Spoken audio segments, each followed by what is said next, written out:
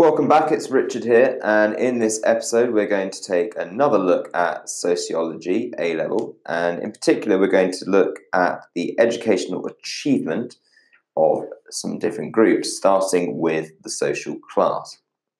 So educational achievement differs between certain groups of people, and sociologists have identified three factors that account for the differences: social class, gender, and ethnicity.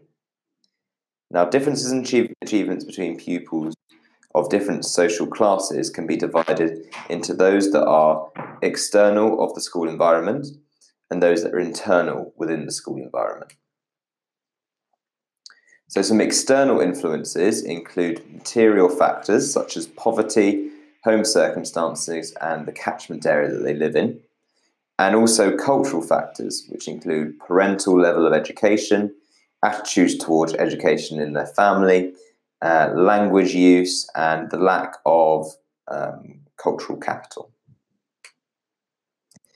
And some internal influences include teacher evaluations, stereotyping within education, streaming and labeling in classrooms, self-fulfilling prophecies, and subcultures that occur within different education settings. So just to recap again, those five internal influences of education achievement are the self-fulfilling prophecy, so that is that you meet or don't meet whatever society expects you to achieve. Subcultures that occur within schools that can create different norms. Teacher evaluations, so how good your teacher is, can play a big role. Stereotyping that goes on within the classroom, that's emphasizing any stereotype norms, maybe to do with gender or race. And streaming, setting, and labeling students can also have an influence on their education achievement.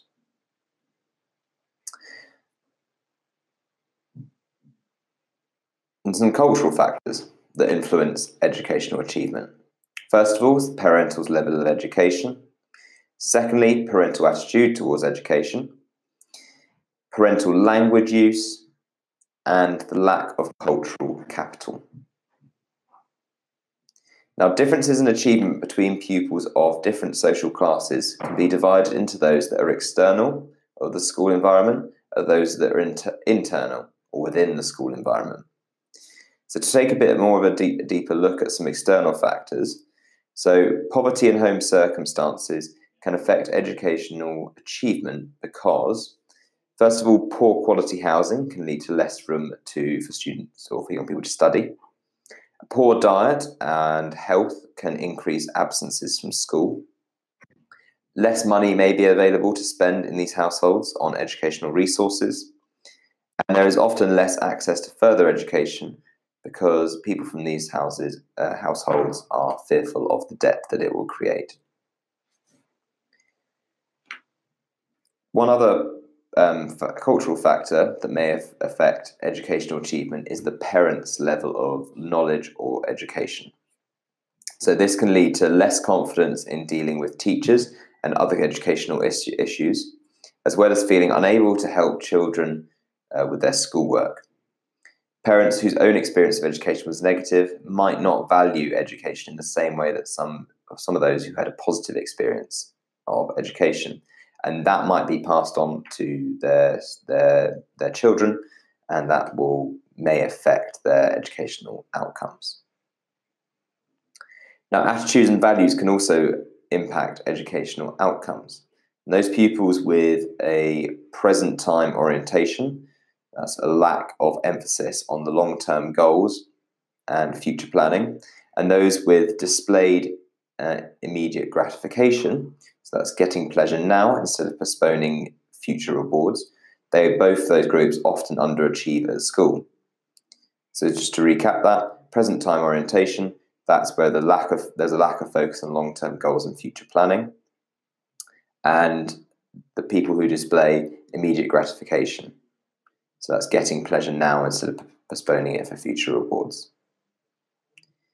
Language also plays a role in education attainment, and Basil Bernstein suggests that the working class children employ restricted code, while middle class children use elaborate code, which places the latter in an advantageous position as the code mainly used by teachers. So if the middle class children are able to communicate with teachers better than working class children, then they are more likely to achieve in school. The lack of cultural capital, which is, for example, access to books, newspapers, museums, and other resources, as well as a lack of social capital, and that's knowing the right people, can also place working class children in a disadvantageous position. So just to recap what Basil Bernstein said. So he suggested that working class children employ restricted language code, while many middle class children use elaborated code, which places them in an advantageous position, as that's the code that's mainly used by teachers. And those external factors influencing educational achievement are poverty, use of language, parental education, attitudes and values, and cultural capital.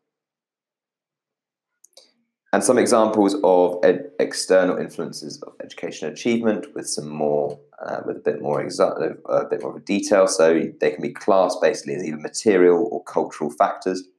Material factors are things like poverty, home circumstances, and catchment area. And the cultural factors are things like parental level of education, attitudes towards education, and the language use and lack of cultural capital. And three things that affect educational achievement: social class, gender, ethnicity. You can also add race to that as well. Now, as we mentioned earlier, pupils with a present time orientation, so that is when a lack of emphasis from the pupil is on long-term goals and future planning, and also children who display immediate gratification, so that's they choose to get pleasure now rather than postponing future, maybe better rewards. Both those groups underachieve at school. And to go way back right to the beginning of this episode, the 5 internal influences of educational achievement are teacher evaluations, stereotyping, streaming setting and labeling, the self-fulfilling prophecy, and subcultures. Now, we can also look at social class internal factors and evaluation.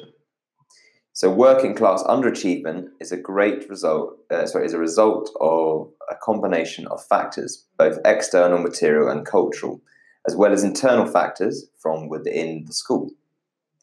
So, working class pupils are more likely to be labelled as low ability and placed in low ability sets and streams.